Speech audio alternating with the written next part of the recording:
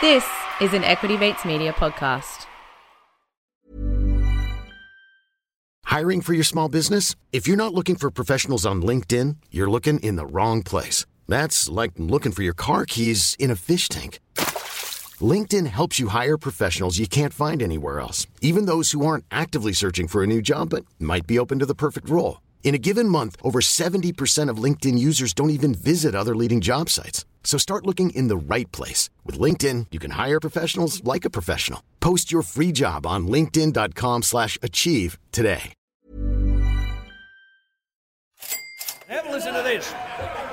Have a listen to this. Now, that kind of talk this week dragged Australia's share market to a two-year low. There are, of course, complex reasons for that. He was the big spender. The big spender. Doing the grocery shopping could take a huge chunk out of the family budget. And that's finance. Hello and welcome to Comedian versus Economist. We demystify the world of money and help you get a handle on the bigger picture. My name's Adam and I'm joined as always by my little older brother and real life economist Thomas. Welcome to the show, Thomas. Yeah, thanks Adam. G'day everyone. Now, Thomas, today on the show I'm asking the question that I think a lot of people are asking this week, and that is, what the hell are bond yields and what have they done with my stonks? Because it's a question on everybody's list. It is. Things were just ticking along nicely. Everyone had some investments. We all thought we were going well. Shares were going up. Last week we were talking about how the economy was booming.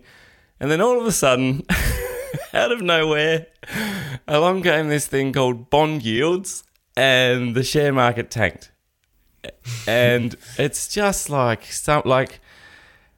don't know. I think there'd be a lot of investors out there, a lot of newbie investors especially, just going, what the hell are bond yields? Yeah, well, we actually saw that in the Google stats. There was a spike for bond yields at the end of on Friday.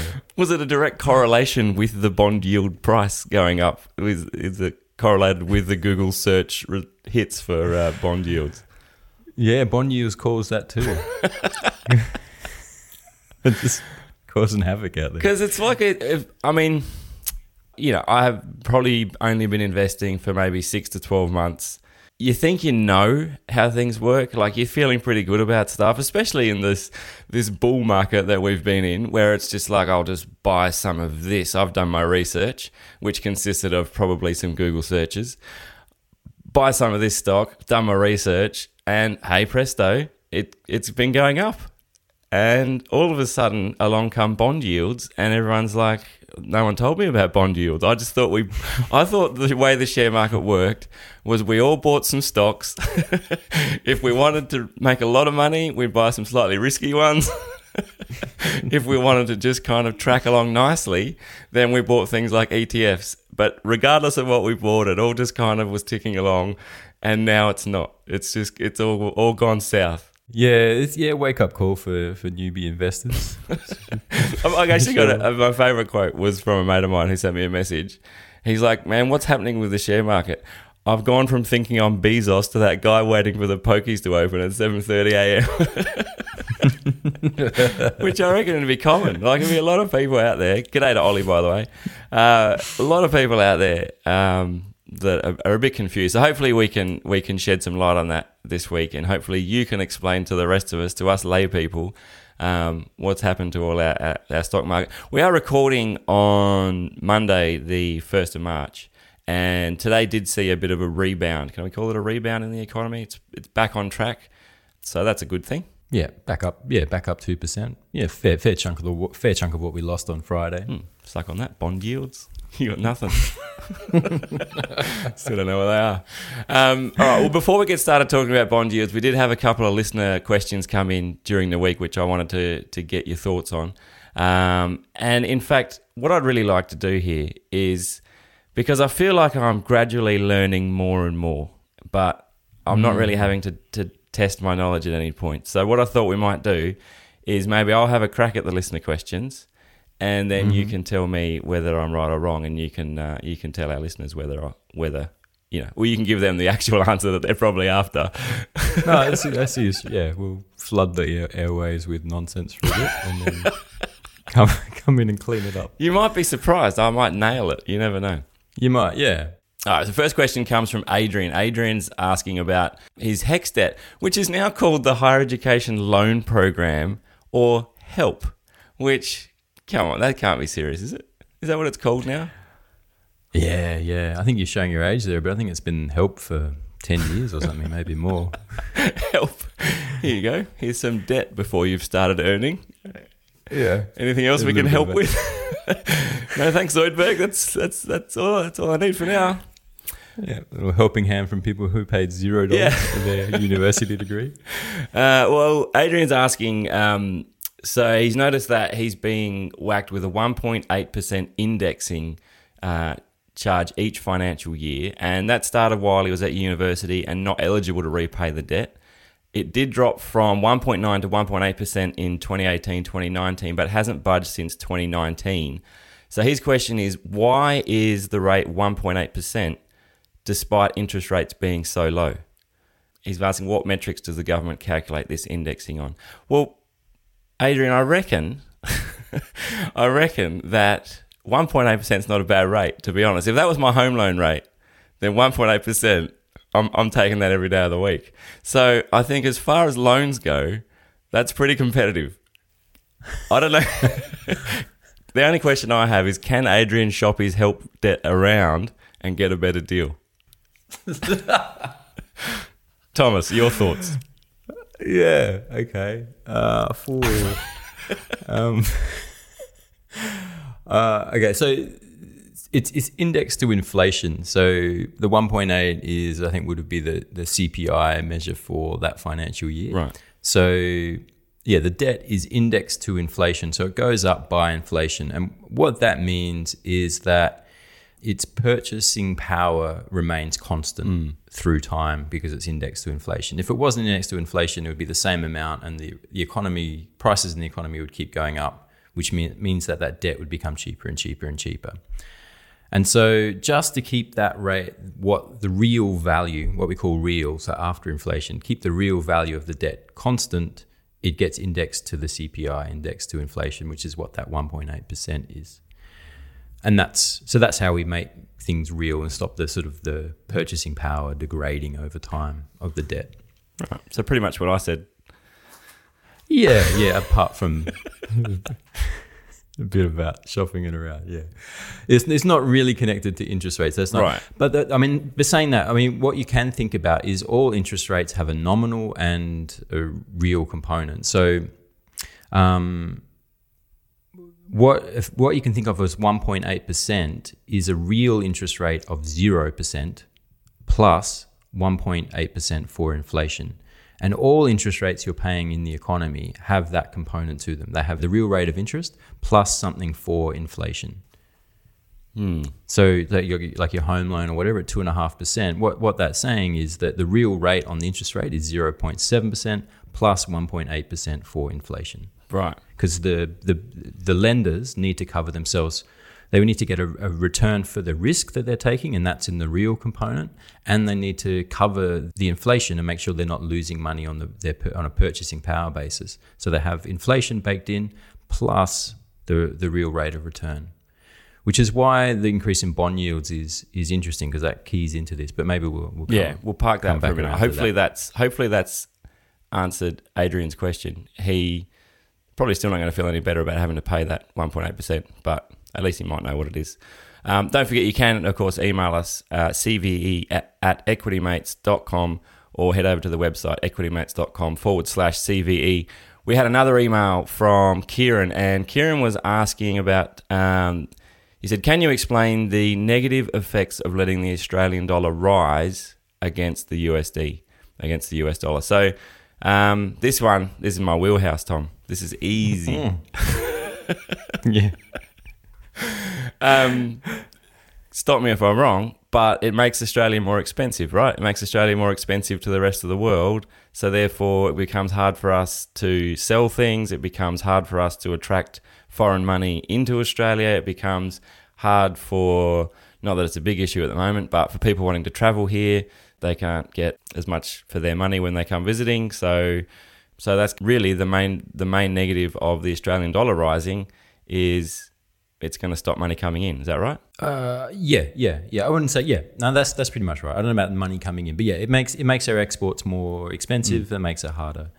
Probably there's another thing we haven't really talked about on the show yet is that when it makes imports cheaper, and imports are a cost of production, and that feeds through into inflation. So an appreciating Aussie dollar makes imports cheaper, which makes goods in the domestic economy cheaper, which makes inflation lower.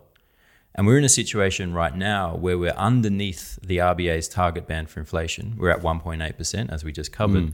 The RBA's target band is 2 to 3% over the business cycle, so they want to be 2 to 3%. So they want more inflation. So if an appreciating Aussie dollar works against that and gets in the way of their inflation target, of them hitting their inflation target. So that's one of the reasons, that's the other side of the coin. We don't really talk about that so much, but it's something that the RBA is concerned about, like a massive expansion in the appreciation in the Aussie dollar makes it much harder to hit their inflation target. Yeah, right. There you go. Final one from a different Adrian this time, but Adrian again. Now, he's been reading, which is always dangerous, I say, Adrian. You got to be careful. He's confused about a comment he read in an article regarding house prices, and he's provided the quote. ANZ senior economist Felicity Emmett said removing stimulus packages, including JobSeeker, JobKeeper and HomeBuilder, could cause a surprise surge in house prices. He thought that increasing spending and stimulus in the economy heats up the economy, increases the potential for inflation on restricted assets, which I think housing is, or at least increases demand and therefore prices. How will withdrawing these stimulus policies create an increase in house prices? Has Felicity gone rogue? Adrian asks, hoping you can help demystify this for me. Not pulling any punches, Adrian. No, well, simple answer, Adrian, is yes, Felicity has gone rogue. She's gone completely off script. She's just out there improvising and winging it now, and I just hope we can rein her back in before she does some permanent damage. So I think you've nailed it, Adrian, and that's probably all we need to say about it. Thomas, thoughts? Yes. I think the line of thinking you got there, Adrian, I think is right.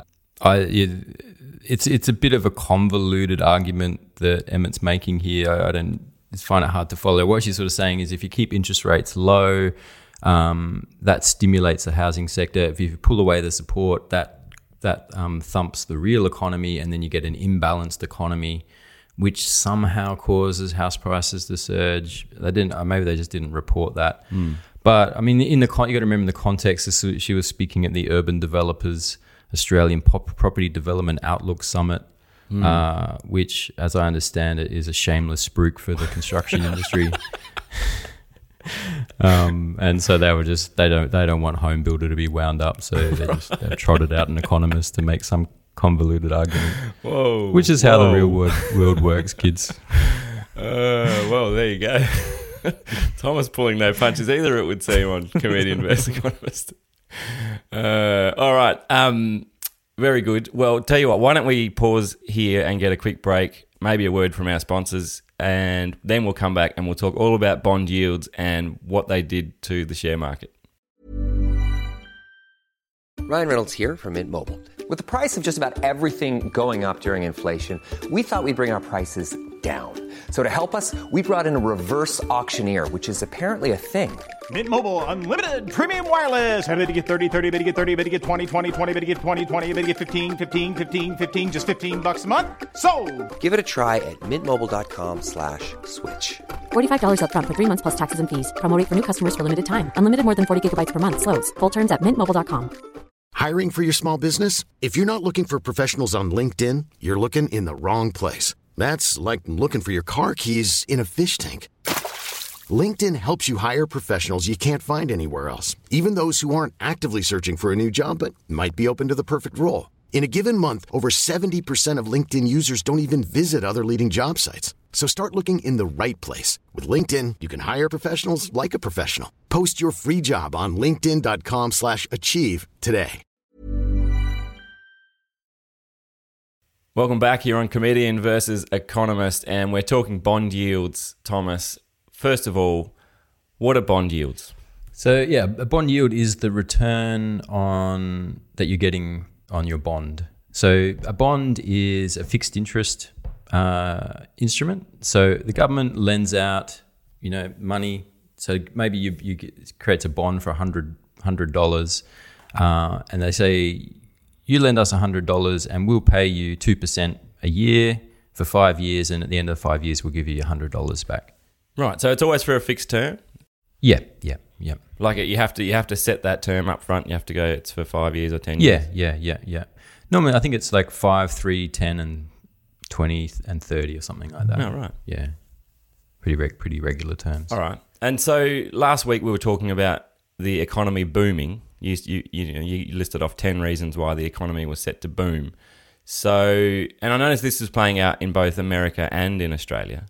Or it may be Australia's just following America, which it seems to do from my extensive experience in the share market, tends to just follow on. But increasing bond yields, are they a reflection of that booming share market, or that booming economy, sorry? Yes, but not super directly.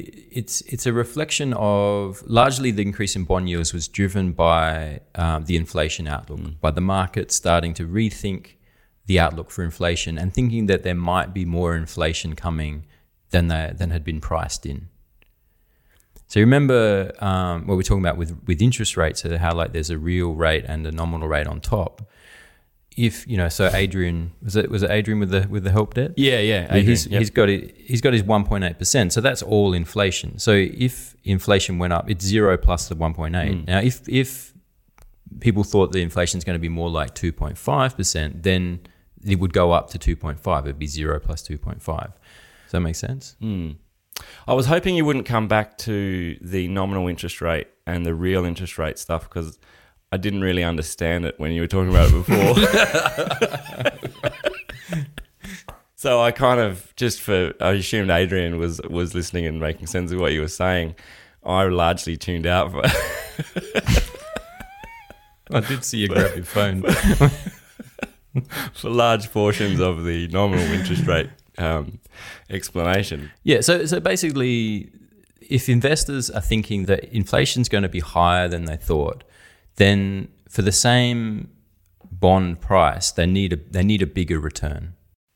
Right. Okay. So that increases the yields because of the risk. Because they want to be covered for inflation. Otherwise, if inflation. So it's saying like, we think, because it's over 3, 5, and 10 years. So the main action in Australia is the 5-year one that gets most commonly charted. But, right. So it's sort of like, what's the outlook for inflation over the next 5 years? You need to take a bit of a punt at that and think about that, and then come up with a rate that has you covered, that you're not going to be losing money. You were saying before, the RBA doesn't make any bones about it. They don't make any secrets about it. They're trying to get inflation up. So they're saying their inflation target is 2 to 3%.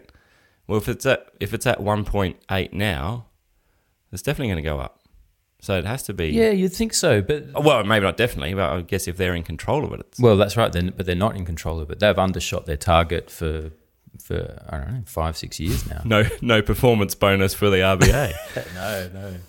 Yeah, so it's more of an aspirational target, and they're saying they'd like to get it back there if they could, but they haven't been able to do it, and that's because they've only really got one tool to work with, and there's a whole bunch of other factors that are constraining it. But naming a target, an inflation target, and hitting it are quite different things. Yeah, right. That's what we're finding, and so particularly out of COVID, no one, there's like sure 2-3%, whatever. It's probably going to be much lower than that, and central banks are going to really struggle to get inflation up. Yeah, so until recently, no one sort of thought inflation was coming. No one thought the central banks are going to be able to hit their targets, but they're just starting to think like, oh, maybe they will. Maybe there is a sort of inflation impulse coming through the economy. Right, and so I'm just trying to get my head around these bond yields. So the bond yields then they're they're advertised at a rate that people can buy them at for that 5-year bond yield has an advertised price. And is that what was going up, or is it kind of a supply and demand type thing? As more people bought the bonds, then that pushes the price up, or is it the forecasting that's going up? Oh, none of the above. What? So I thought I had some really good words in that question. I thought there was like, there was a lot of words in there. You had all the words. They just weren't in the right order. No, so yields, you think about yields in the same sense of like property yields is maybe like something that people get their head around a little easier. So, you know, the property has a price, it has the amount of rent that it generates each year, and then put those two in a ratio, you get the yield, which is the return. Now, you've got two elements of that. So either if the return goes up, then the yield can go up, or if the price goes down, then the yield can go up. Does that make sense? Because we're talking about a ratio. What sort of seemed to happen in the US is that the government went to issue a bunch of bonds, and people went, we're not really wanting them right now. And it wasn't a particularly successful auction. Demand was low, therefore the price was low. And because the price was low, the yield went up. Does that make sense? I was with you. Yes, I was with you up until you said that the price went down. Like I was expecting it to go up because if the demand was low, that says to me that the price was wrong on the bonds. So then they'd have to put the return up a bit.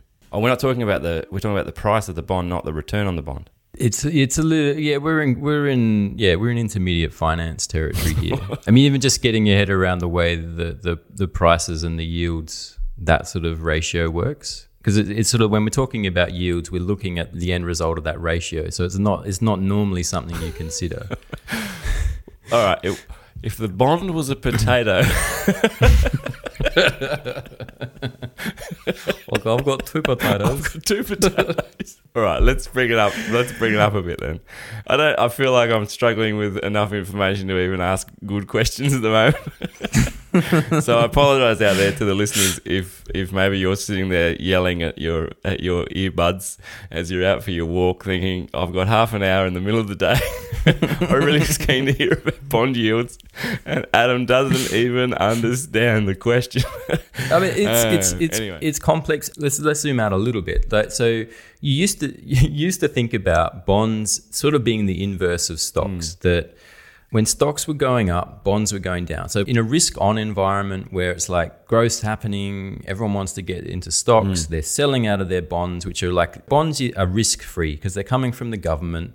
You know you're going to get your money back. You know what you're going to get on the bond. They're safe. Yeah, they're safe. There's almost zero risk. And so in a risk-on environment where everyone's like, let's get into the share market, it's all happening, people are selling their bonds and getting into the share market. You know, so share markets are going up, bonds are going down. It's the price we're talking about here. And so they're kind of inverse. In a risk-off environment where there's like, things are getting a bit dodgy, I want to get out of shares, people start retreating to safe options and they go to bonds. Right. And so the classic theory was that these two would work in inverse to each other. So one of the challenges as an investor is you have your portfolio allocation. So you've got, you know, what are you exposed to? Are you exposed to domestic shares, international shares, bonds, commodities, cryptocurrencies, whatever? That all of that mix, that's called a portfolio. So there's a theory for a while about lazy portfolio allocations. They're saying like, you know, as a punter investor, you shouldn't be trying to read the economy and deciding your portfolio and allocation in real time. You're much better taking a lazy portfolio approach and going like, I'm just going to go with this. You're going to have 20% in domestic shares, 15% in international shares, 10% commodities, whatever it is, and just locking for it, rebalancing each year, but just saying this is the mix I'm going for. I went lazy. I went just Tesla and Afterpay, and that's it. That's right. Diversified across countries. I thought I've got an even spread. I've got some US, some Australian, killer companies. Can't go wrong. Yeah, so the first lazy portfolio was Rick Ferry's two portfolio mix, I think it was called. Yeah, and basically it was the idea was you have 60% shares, 40% bonds. Right. Wow. So when in a risk-off environment, the bonds would have you covered and you wouldn't lose, you know, it wouldn't be a disaster. In a risk-on environment, bonds go down, but the shares are going up, so happy days. And so that was sort of the way to balance it. What happened though was like that held for like generations that worked until quantitative easing kicked in around 2008. From that point on, rather than being inversely correlated, they became correlated so that shares and bonds would go up together and shares and bonds would go down together. Right. And so it got a bit confusing. Yeah. And even now, like with this story, bond yields cause share prices to fall. That's two ends of a chain that has a number of causal effects between here and there. It's not as simple. There's no logical, well, that's not to say. There are a few reasons why rising bond prices can cause share prices to fall. There's three that are worth considering. The first is that because it's a risk-free rate, effectively, it's the benchmark interest rate in the economy. And so if that goes up, then all other interest rates in the economy go up as well. Right. And so if for corporates with debt, most corporates have debt, that means their debt burdens go up. That eats into their cash flow, which can affect their profits, which therefore theoretically can affect their share price. That's one transmission mechanism. But, debt levels aren't crazy high. It's not, it's not such a drama.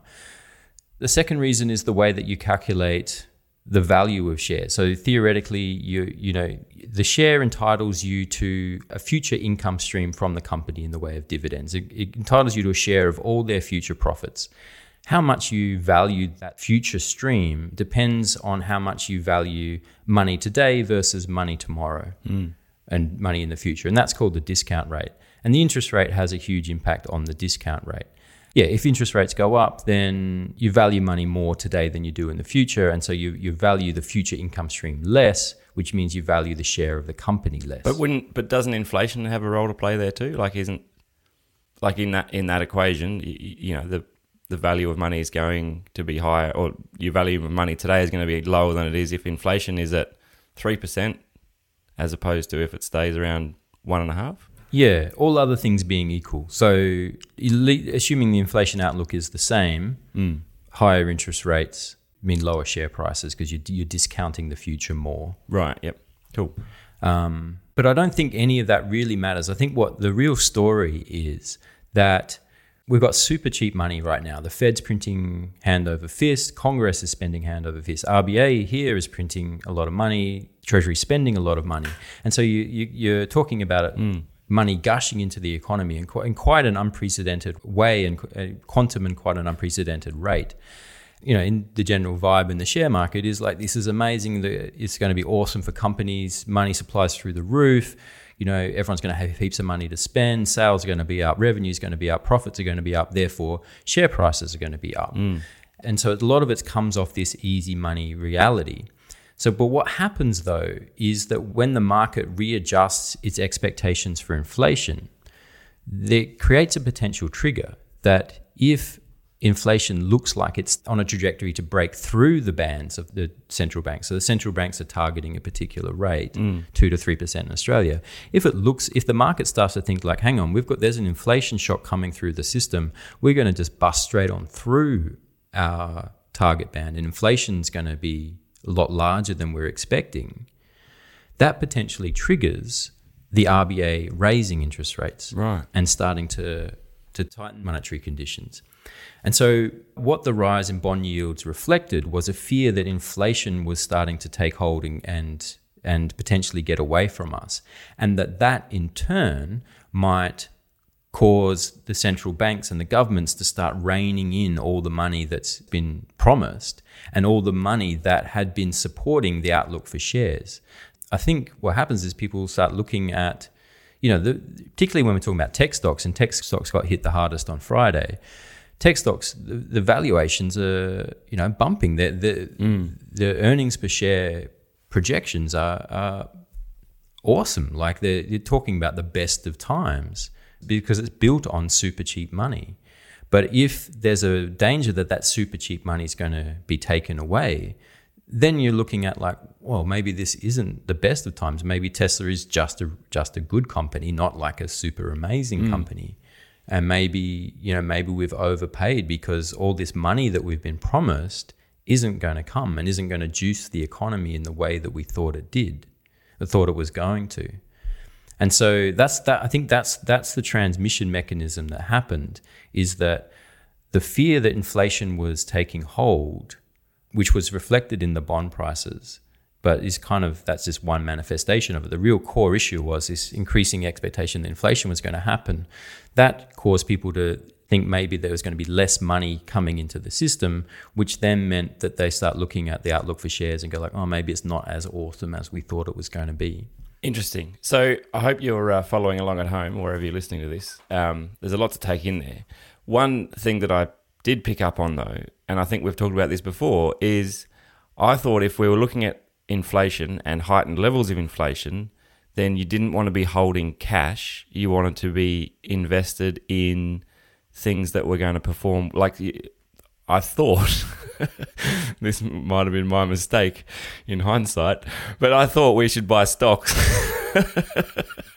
because I thought that was the place you wanted to have your money if inflation started getting out of control, because you didn't want to have it in cash. You didn't want to be left holding a cash baby when inflation took hold, because your money would be worth a lot less than what you thought it was going to be.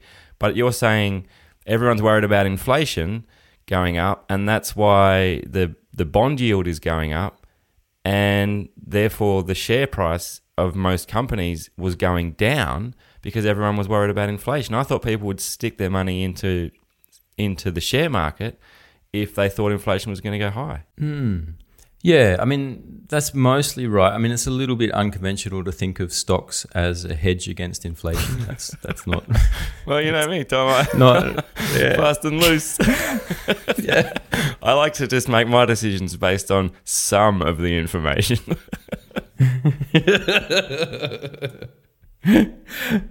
But no, I mean, this is right. This is right. Like it's a good news story, and this is the perverse world that quantitative easing has created. Good news is bad news. So it's normally good news that we're talking about an economy ramping up, activities happening, that's causing inflation. That's one of the byproducts of an economic activity coming to life and running a bit hot. So even in a high, with inflation picking up, we're still talking about an outlook for companies that is bumper, should be really good. Right. The other thing that happens is that we're talking about less money, because less crisis response, because we're no longer in a crisis. And that means less money, being injected through governments into the system. And that's bad for share prices because people think there's not as much money now. So even though the real economy is supporting share prices, the government money story is not supporting share prices, and it's how those balance out. And what we're seeing is that a lot of current valuations are based on, the promise of super cheap, easy money. And that's obvious, right? Like we had a global pandemic, smashed GDP across the world, and the share market's hitting all-time highs. It's not on the back of the real economy. It's on the back of promised super cheap money. So is it a bubble? Is that what we're saying? Like is it all these tech stocks and all these companies that have done really well over the last 6-12 months? After March 2020, are we saying it's a bubble, that now this is some big correction that's happening? There's a lot of people shouting "buy the dip," which I love. I'm all for a catchphrase for making my investment decisions. But are we in a bubble? I don't think so. I mean, you never know. You never know without the benefit of hindsight. But I think there is an argument to make that valuations are rational based on the outlook for the expansion of the money supply. Like you think about the US M2 broad money measure, that's gone from 1 trillion pre-COVID to 4 trillion now. What's that? What is the broad money measure? It's like it's money. It's currency plus deposits and something else. Oh, okay. So the amount of money that's going around. Yeah, right. Amount of money in the economy. Okay. So it's gone from 1 trillion to 4 trillion in 12 months. So it's a massive expansion in the money supply. We didn't see that in the GFC because we didn't have the Fed's money printing cycled through Congress in the form of fiscal spending. We didn't see it in Australia because we didn't even have money printing then. Right. But this time we've got both. And so we've got an expansion in the money supply in Australia too. Right, and all of that's gone into the economy and then gone into the share markets and gone... Well, it wasn't going into bonds, was it? Because the bond yield was so low. Is that fair to say? It's because you talk about the ratio and the balance and the yin and yang of bonds and shares. It was true, wasn't it, that during COVID, shares went up and bond yields went right down. Like I remember going to see a financial advisor for... didn't actually end up going with them and paying for the actual advice. Just went and saw them and they said, we think you should put a lot of money in bonds. And I was like, it sounds boring. But that was going to be like a 10-year bond thing and it was going to return, I don't know, whatever it was. I thought that doesn't sound very interesting. But I'm glad I didn't because during COVID, like all of a sudden these bonds were worthless and shares were going up. Yeah, which is not what you expect. You know, and that's the thing, like that old rule, like that two-fund portfolio mix, that lazy portfolio is a disaster right now. Like bonds don't protect you in the way that they used to. Right. So... and we need to rethink bonds. I think everyone sort of thinks bonds... I mean, yes, they are safe, but...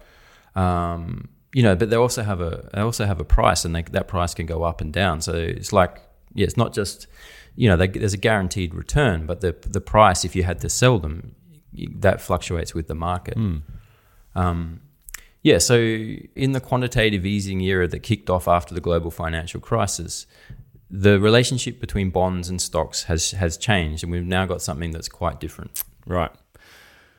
All right, there's a lot to digest there. I think we're going to leave it there for this week. Hopefully you listening at home got something out of it. Did you have something you wanted to add there?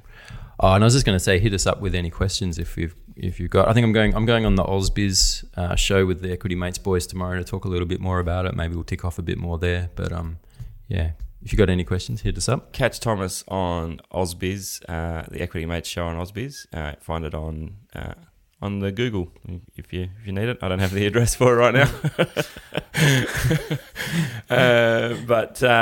And as Thomas said, hit us up with any questions. I think there'll be a few, to be honest. If anyone's making as much out of it as what I am, I think I've still got a few questions, but we're probably running out of time for this week. So send us an email. And look, it's also okay because I read a lot this week, and it's not a clear reason why bond yields and stock prices are connected. There's no mathematical formula that connects the two.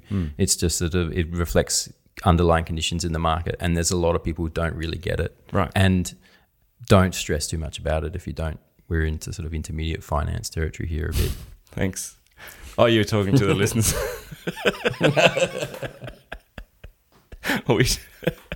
Then we break that fourth wall.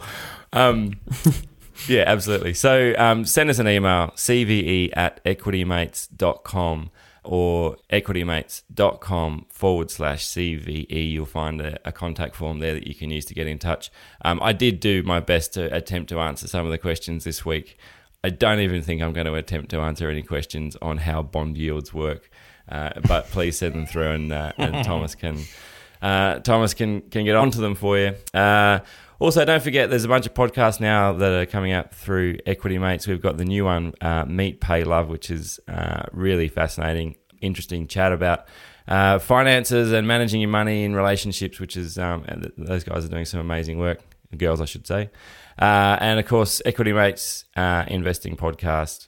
Find it all at equitymates.com. So thanks again for listening. Thomas, did you have anything else you wanted to add this week? No, I'm good. Thank you. Thank you. Very polite. You're welcome. All right, guys, we'll catch you next time on Comedian versus Economist. See you later. This podcast proudly brought to you by Equity Mates Media. Always remember, all information contained in this podcast is for education and entertainment purposes only. It is not intended as a substitute for professional, financial, legal, or tax advice. The hosts of Equity Mates are not financial professionals and are not aware of your personal financial circumstances. Before making any financial decisions, you should read the product disclosure statement and, if necessary, consult a licensed financial professional. For more information, head to our disclaimer page, where you can find resources to search for a registered financial professional near you.